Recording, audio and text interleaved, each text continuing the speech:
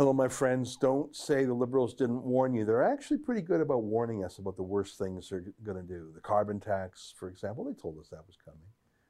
Well, they've been telling us for months that they're coming to censor the internet. They're explaining how and how hard. And today I'm going to show you the Heritage Minister saying he has an extreme idea, that's his word, that includes a nuclear option, that's his word. I'll tell you what that is. And you know he's coming for us, right? That's today's podcast. Before I get to it, let me invite you to become a subscriber to Rebel News Plus. That's the video version of this show. It's $8 a month, or $80 for the whole year if you buy it a year at a time. That's a bit of a discount. Go to rebelnews.com, click subscribe. You get my video show every day. Sheila Gunn-Reid, David Menzies, and Andrew Chapados have a show once a week. But I think a real reason to do it too, frankly, is to support Rebel News, because we need the dough more than ever. We don't take any money from Trudeau, and yet our expenses have never been larger because we're doing so much civil liberties work. So I'd really appreciate the subscription for that reason. Plus, I think you get good stuff from it. It's more interesting than what you get on Netflix, and it's half the price. All right, my friends, here's today's podcast.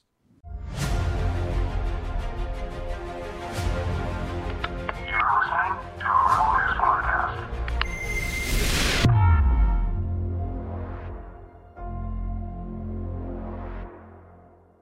Tonight, Trudeau's Liberals say they will legally censor anyone who taunts them.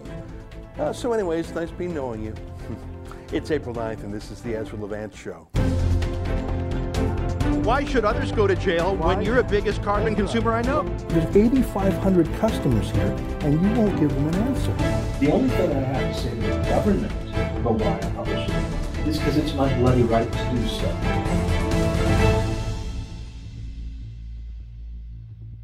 Sometimes politicians ambush you. They say one thing, and then after they get what they want from you, your vote, they reveal their true colors, as in they're liars. Like all politicians, Trudeau is a bit of a liar, but I have to give him some credit where it's due. In many cases, he really does tell us in advance what he is going to do to us. He told us even before he was Liberal Party leader that China was his favorite country. There's a level of admiration I actually have for China because their basic dictatorship is allowing them to actually turn their economy around on a dime. Trudeau told us that he loved marijuana so much that he didn't want to just decriminalize it. He wanted to legalize it. He told us. I have been in my past a very rare user of marijuana. I think 5 or 6 times in my life that I've taken a puff. As has been said many times, the legalization of marijuana is not an event, it's a process. And as we do that, we will continue to move forward and be responsive to challenges that come up and opportunities that come up. But I need to reiterate the importance of moving forward as planned this summer on the legalization and control of marijuana. Trudeau told us countless times that he was going to bring in a carbon tax. I mean, sure, he lied about the details, he lied about the rate, he would jack it up, but I can't say that any of his carbon tax stuff has really been an ambush. The guy poses for pictures with George Soros. He goes on TV to tell the United Nations that he's excited about their great reset. This pandemic has provided an opportunity for a reset. There's a certain honesty to Trudeau's corruption, whereas lesser liars like Erin O'Toole campaign on one thing and then do another. Trudeau's views on, Erin O'Toole, for example, on cancel culture or global warming or foreign aid or CBC funding, those are a few examples there. But my point is, for months, we've been watching Trudeau get things in line for his massive new censorship program. He has not been hiding it, is my point. It's not an ambush. It is coming. The greatest censorship of Canadian media since the Second World War, when military censors reviewed every newspaper in the country before publishing. But that was only to protect military secrets, not to quell political debates. Trudeau has been working on this censorship for years. In fact, for several years, it has been part of Stephen Guilbeault's mandate letter. He's the Heritage Minister. The very second priority has been censorship. So first, Trudeau softened up his targets by boosting his annual grant to the CBC and by putting the country's newspapers on his payroll through the media bailout. I mean, once you agree to take his money, you can't really oppose your new boss, can you? It's like asking the mafia for a favor. All right, but then you're indebted to them forever. So the CBC has always been in Trudeau's pocket, but now 99% of the rest of the media is in Trudeau's pocket too. It's just a few online outfits like us at Rebel News and True North and Blacklocks, Western Standard Online in Alberta, The Breaker. It's almost it, Spencer Fernando. A handful. But more than 99% of the media in Canada is under direct Liberal control through money. But that last 1%, that seems to mean everything to Trudeau, because you can have a dark room with 100 candles in it, and you can snuff out 99 of those candles. But if there's just one candle that's still burning, the room's not dark, is it? As long as one last candle is lit, there is still light, isn't there? And if you want darkness because you don't want scrutiny, and you don't want criticism, and you don't want opposition, then actually that last candle, that last holdout, it absolutely has to be snuffed out at all costs. It's actually more important than the first 99, isn't it? Well, here they come to try and snuff us out. Look at this story in Blacklocks today. Will censor political taunts. Federal internet censors should target hurtful words against politicians, says Heritage Minister Stephen Guilbeault.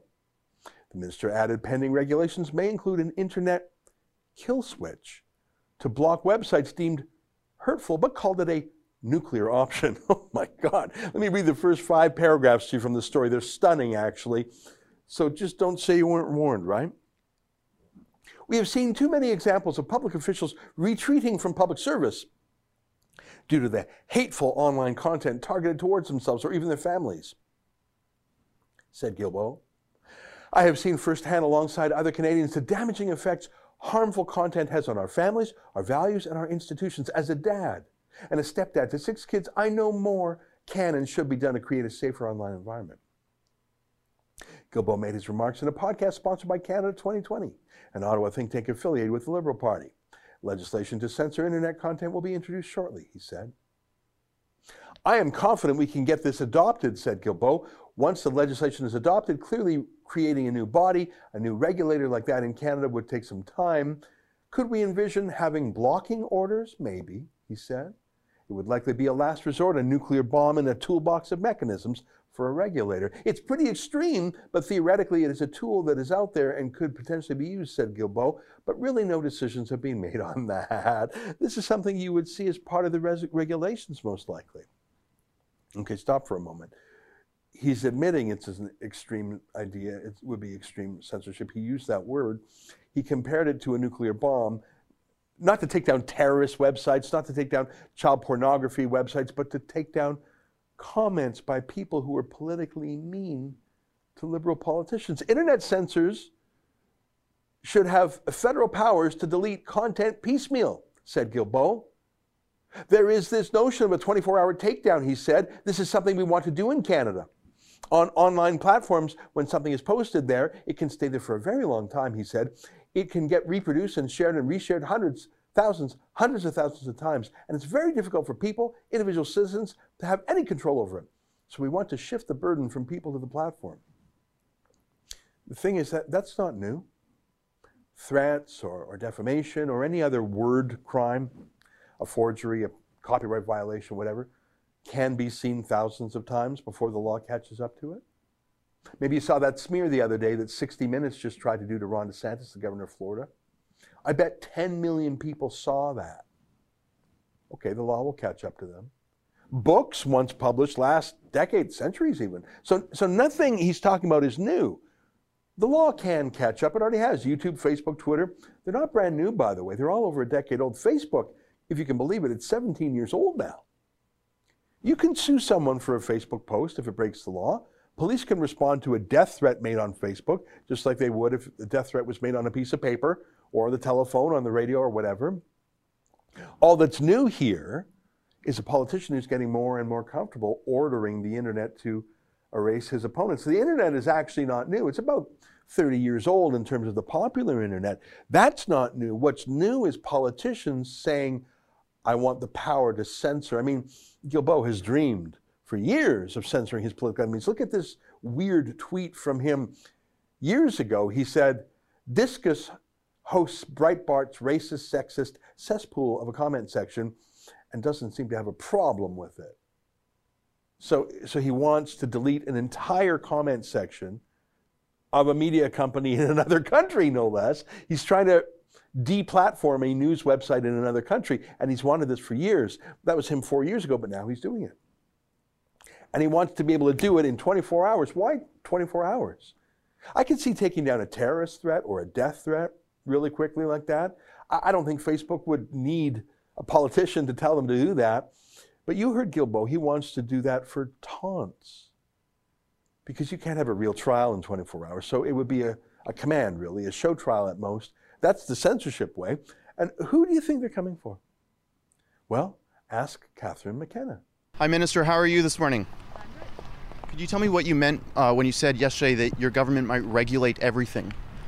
I certainly never said that. So well, you said it. You actually said it as a threat. Unfortunately, Rebel News always distorts what I say. No, it was quite clear. You said it in a tweet as a threat to companies, digital companies that don't regulate themselves. You said the government could regulate everything. I want to say to you that you guys are contributing to hate against me because you spread misinformation and disinformation. I will continue to call out your misinformation and disinformation every single day. Okay, what was the misinformation? Please tell me. I'd be interested to hear. The misinformation and disinformation is what you just said right now. That you threatened yesterday to regulate. You said on Twitter. Tired. You know what I don't like? Sure, please tell me. Is that you're contributing to all the hate I'm receiving. I did an event with women politicians. The amount of hate that women politicians is getting from outlets like you is completely unacceptable. About half of our journalists are women. Why are you targeting us specifically over that? It's your comments that we're asking you about. The funny thing is that McKenna and Guilbeault are the rudest, most obnoxious bigots around. They sure can dish it out. They just can't take it. I mean, Guilbeault himself, he's actually a convicted criminal. I don't know how he managed to get into cabinet. Did the RCMP not object to a convicted criminal in cabinet? And McKenna, she smears anyone who disagrees with her as a denier. She uses language that tracks Holocaust denial. She tries to say, you're a Nazi if you don't agree with her. I mean, listen to her contempt for the public here. You know, I actually gave them some real advice. I said that if you actually say it louder, we've learned in the House of Commons, if you repeat it, if you say it louder, if that is your talking point, people will totally believe it, so just go it. Yeah, kids, don't drink and tweet, okay? But for Guilbeault to complain about rudeness is just next level gaslighting. I really don't know any MP from any party who is more abusive to citizens online. Here's just a little sample, just a couple. Why am I not surprised? Ezra Levant's Rebel Media boosts propaganda from neo-Nazi group. No, you wicked liar. Please don't call me a Nazi booster. I'm actually a Jew. Here's another one. Rebel Media's climate denial expert was too dumb to be sued for defamation, BC court rules. Oh, that's not true, of course, but we're not talking about truth. We're just talking about mean tweets, right? I mean, Guilbeault wants to ban mean tweets, right? For other people, but not for himself. Look, this isn't really about hurt feelings. Guilbeault calls Jews Nazis. Guilbeault himself is an unrepentant, convicted criminal. Guilbeault doesn't believe in the same moral code that you and I do. He believes in raw power. He believes in breaking the law when it suits him. And now he's a lawmaker? He's the most obnoxious defamatory smearer in all of Parliament, but now he'll pretend he's about good taste and hurt feelings while he bans the last 1% of the media in Canada that didn't take his bribe. I guess my point is, folks, don't say they didn't warn you, but come back next week, because if we're still on the internet, I'll have some very interesting news for you on this subject. Stay with us for a moment.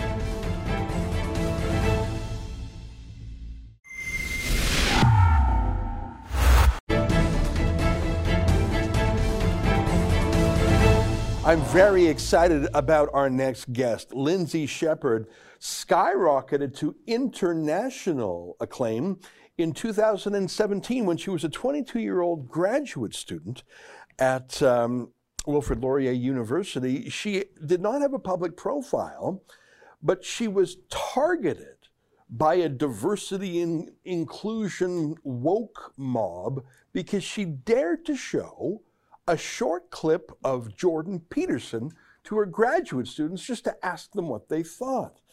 She was then harassed by the anti-harassers.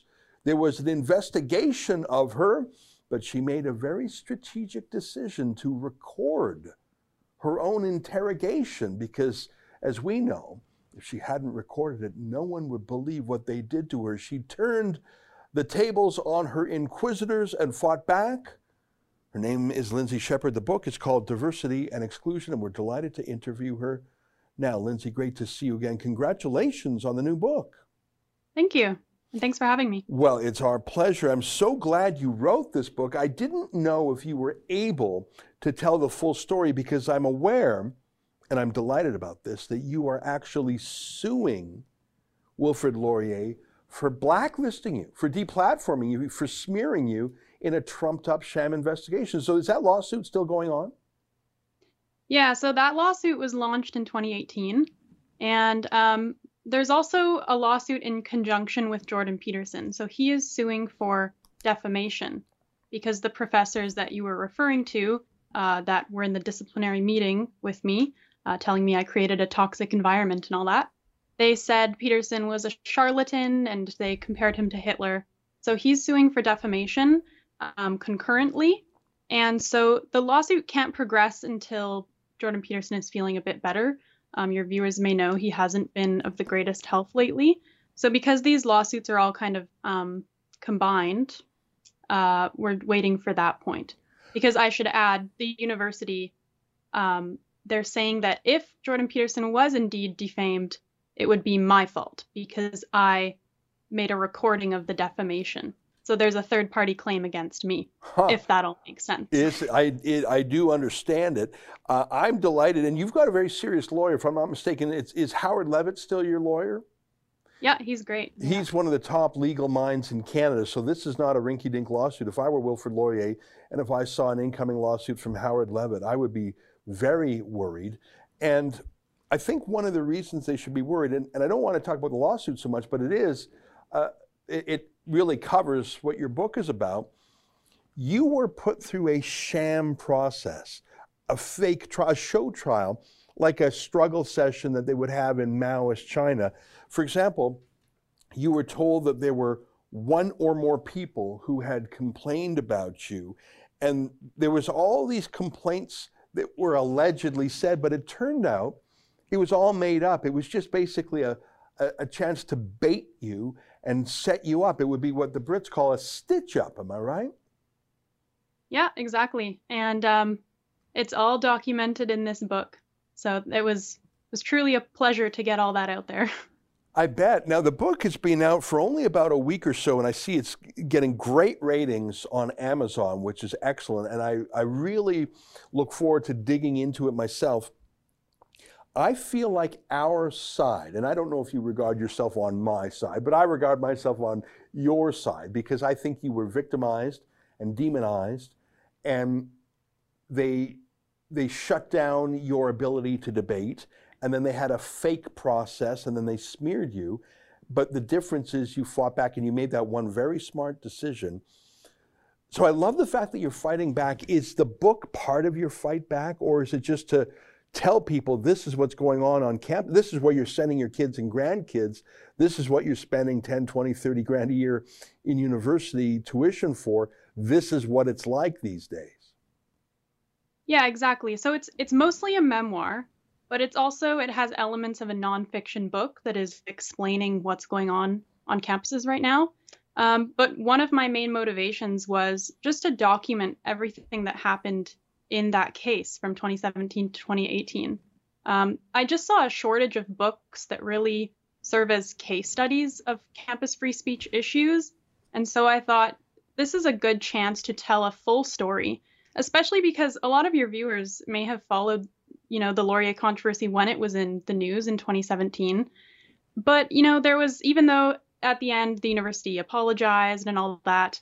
There was still almost another full year of when I was still at school at Wilfrid Laurier University.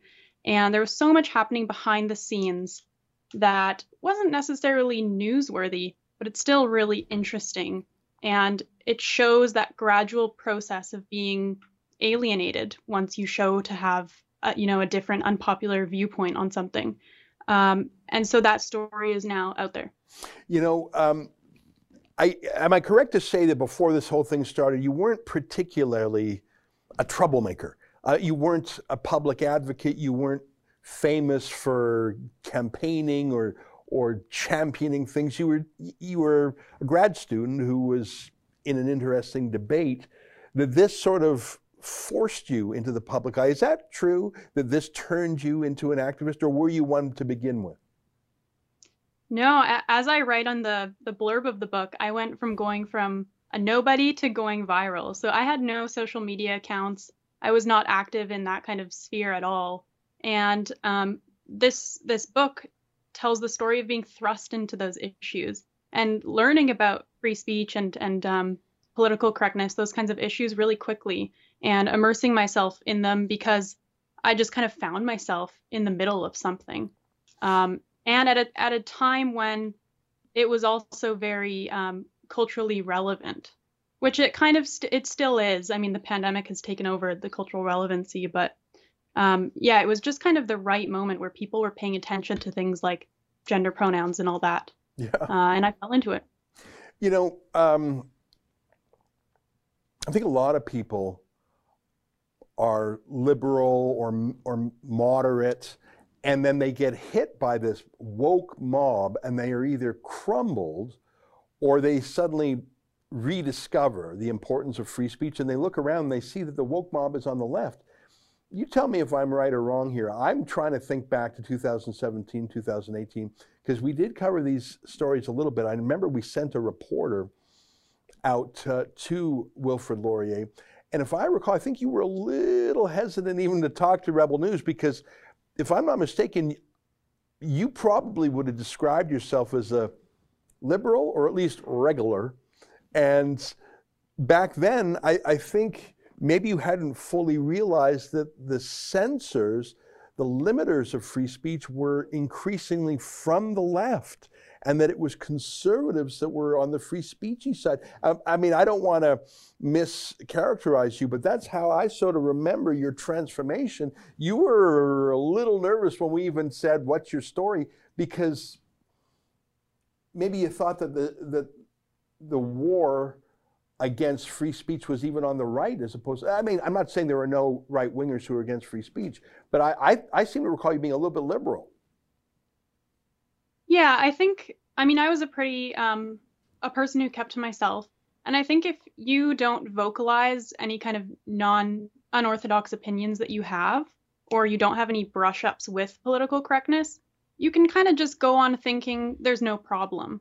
But I did brush up against it, and I very quickly learned that there was a problem. Otherwise, I think, people just go on thinking there's nothing wrong because they don't ever vocalize an unorthodox opinion.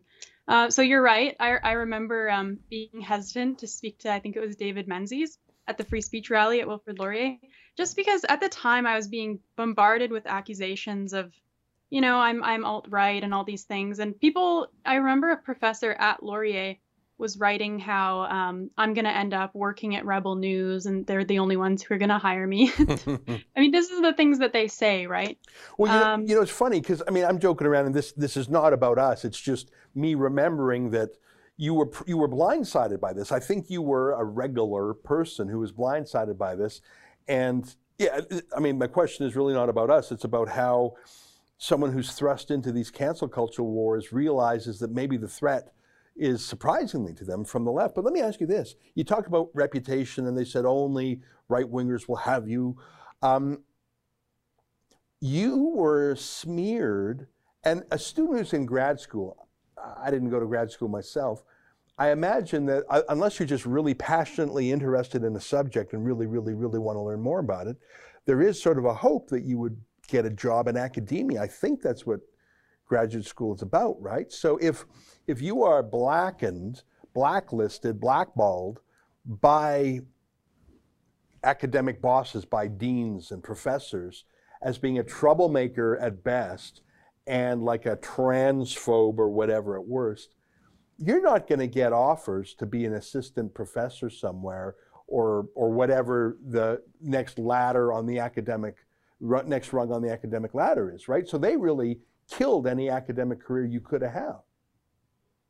Yeah, you're right. And the world of Canadian academia, the arts, it's really quite small. And even if you do have some professors advocating for you, which I did, there were some, pro-free speech professors across the country who were openly supporting me. Still, to get hired in academia today, you have to sit through these, you have like a panel of people interviewing you. And their main concern right now is do you abide by the tenets of diversity and inclusion? And what I did, which is say that Jordan Peterson's view on compelled speech and pronouns was a valid viewpoint, I'm seen as antithetical to their mandate of diversity and inclusion. So that's kind of, that's why I'm a fan of the title of my book, Diversity and Exclusion. Yeah. Well, every kind of diversity is allowed except for diversity of thought. Everyone's included except for those they cancel and they exclude. I think it's a great title also. You made me think of Peter Thiel, the great tech entrepreneur, libertarian thinker.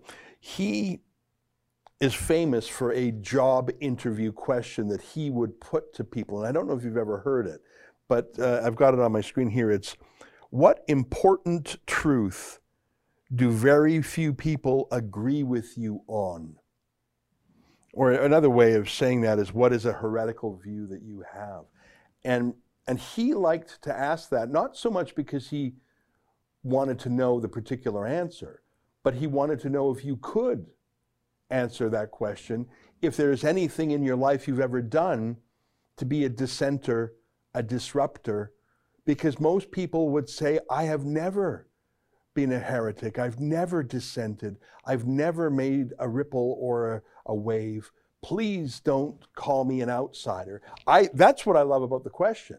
I don't even think he really cared what the answer was. He just wanted to know, do you have the courage to swim against the current? What do you think of that?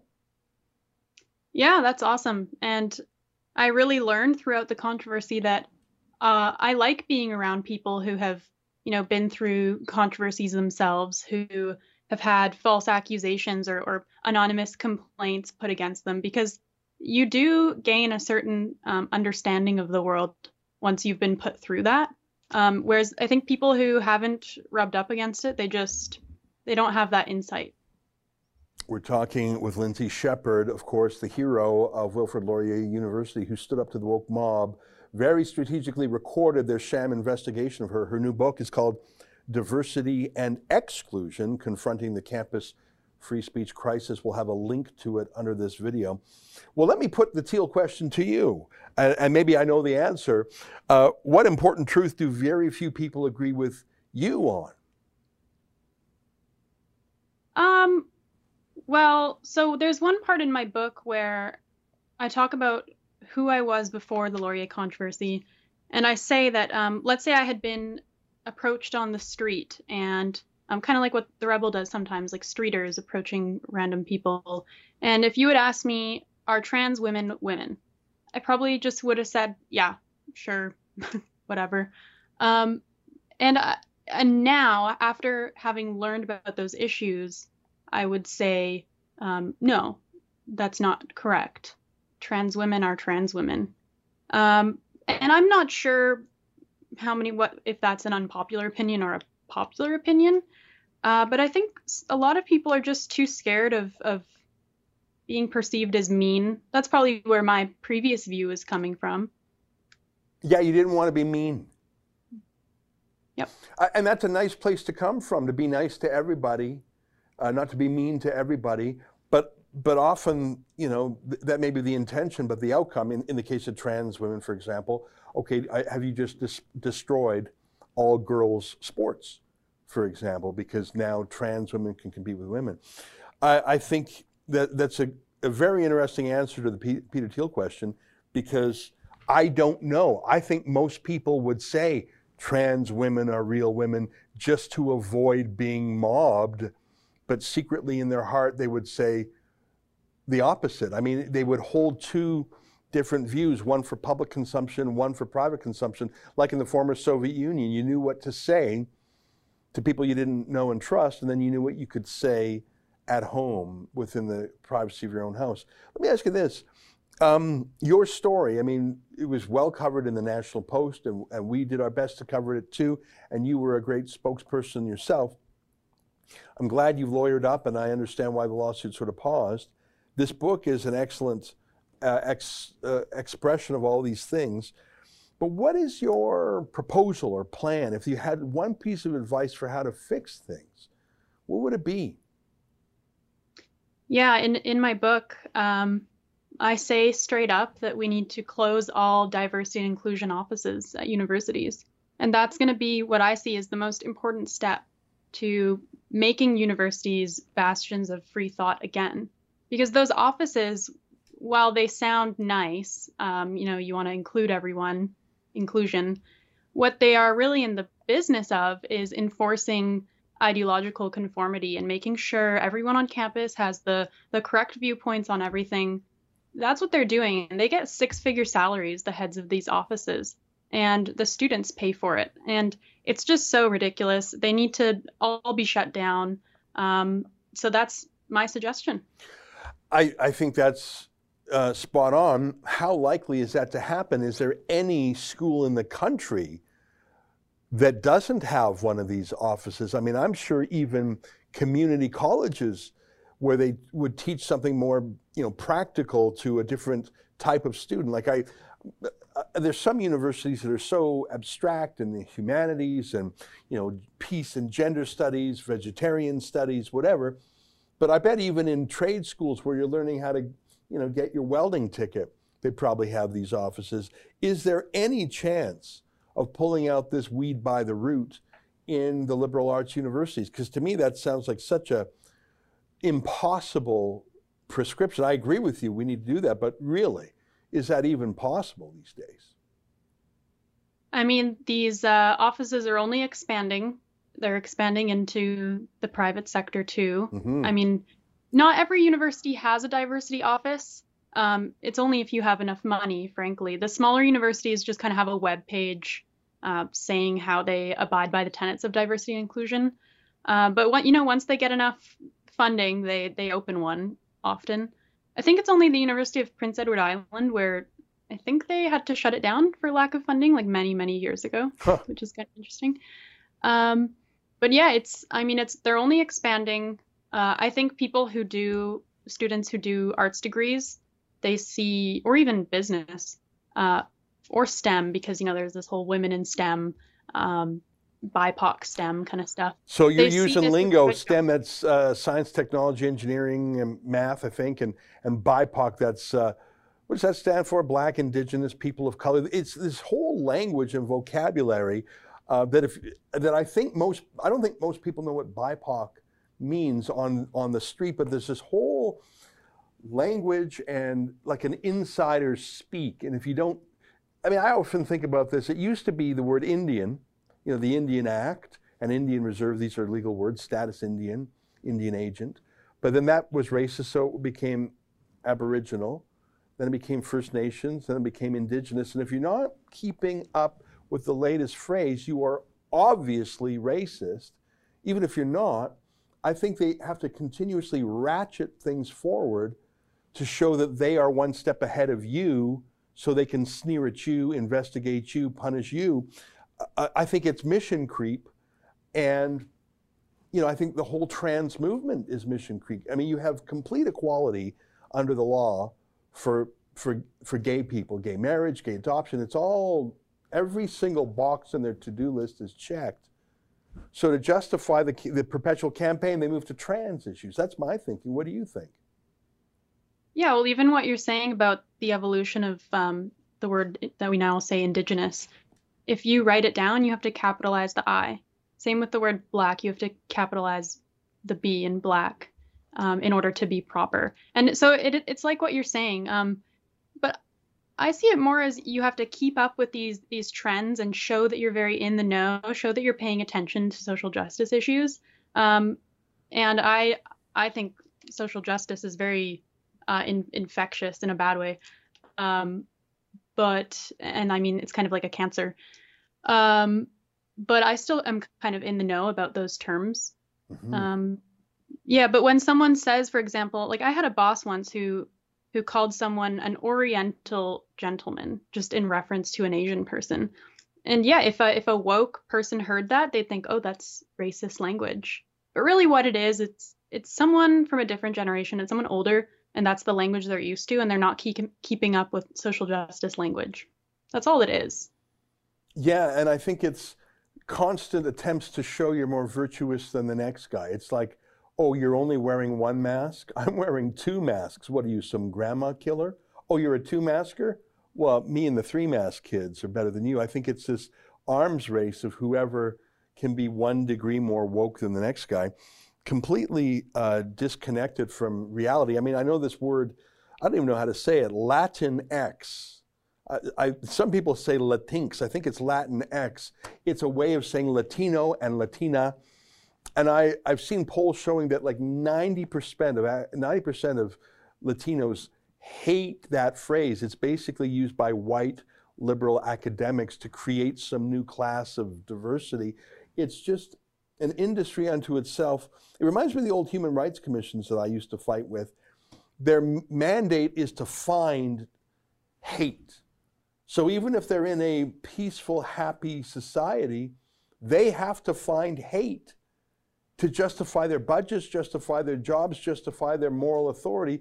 So they will find it whether it exists or not. I think that these diversity and exclusion committees, they will find racism whether it exists or not, just so they can justify their whole worldview and their job.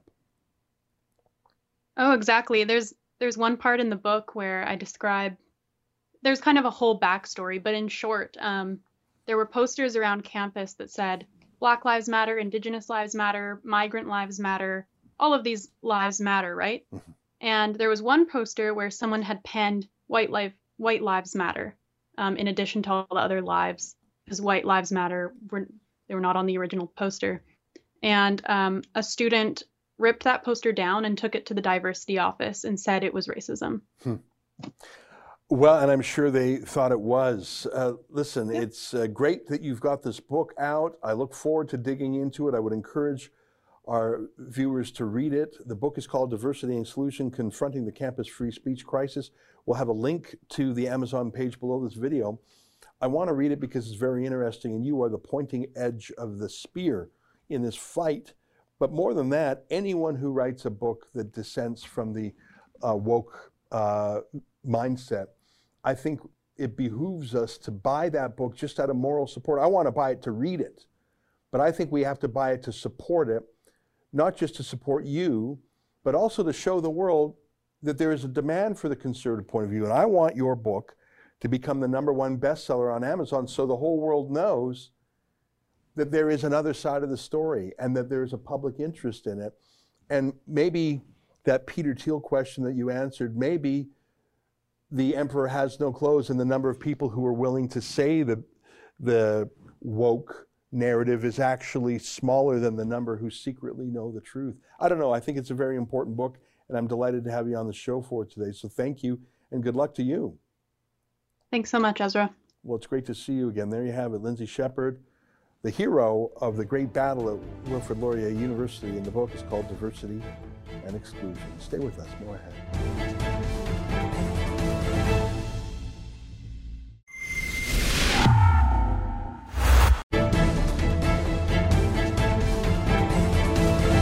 Hey, welcome back on my show last night. Calvin writes, I phoned the Parkland County RCMP complaint line and blasted them for their fence and the use of my tax money to do it.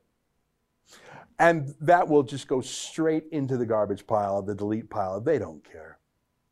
Jack writes, silence is consent. The reason that other churches do not speak out is because they agree with the government that churches are not an essential service.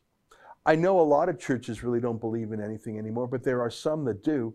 I don't know why they're so silent here. I mean, isn't the whole central theology of the Christian church, sacrifice and martyrdom, and being punished for sins and accepting that and defying that. I don't know. I'm not a Christian, so I shouldn't opine too deeply on these things, but aren't Christians sort of about facing down persecution? That's what I thought. Andreas writes, there's no outcry from other churches because they are following fairly reasonable Alberta health regulations during the 1 in 100-year pandemic, keeping capacity down to 15% of fire code, adding additional services if necessary, and going online or virtual. At this time, it's possible to be a Christian and follow the authorities God has placed over us. At the same time, AHS isn't asking anyone to renounce their faith, just use precaution due to a health crisis. This isn't religious persecution like the Rebel and Grace Life Church would like to paint it. Well, I appreciate you taking the time to make that point, but I would like to give you a few facts in return. First of all, no one at Grace Life Church has got sick, let alone had an outbreak. So it's just not factually true that this is a 1 in a century pandemic. In fact, if you look at the death toll, as we do all the time here, it's about 2.5 times the regular death toll from the annual flu. Second of all, your point of view on how to practice Christianity is not that of everyone. Everyone can do it in their own way. You're imposing your approach to Christian prayer on others. I've been to that church, and being together and gathering together and praying together and talking together is a central part of how they are Christian. You can't just do it by Zoom. And finally, what about the obvious hypocrisies here? Walmart's packed, Costco is packed. And of course, the authorities themselves don't follow these ridiculous rules. So I just don't think that what you have there is enough to say to the church, shut down. I just don't think that's enough. And the reason I would say that's sort of obvious is the whole world is going through lockdowns of some sort or another, but only this church in Edmonton, Alberta, Canada, that is the only church in the world that is under paramilitary occupation. Don't you think there's just a teeny tiny chance that the cops have it wrong? That's our show for today. Until next time, on behalf of all of us here at Rebel World Headquarters to you at home, good night. Keep fighting for freedom.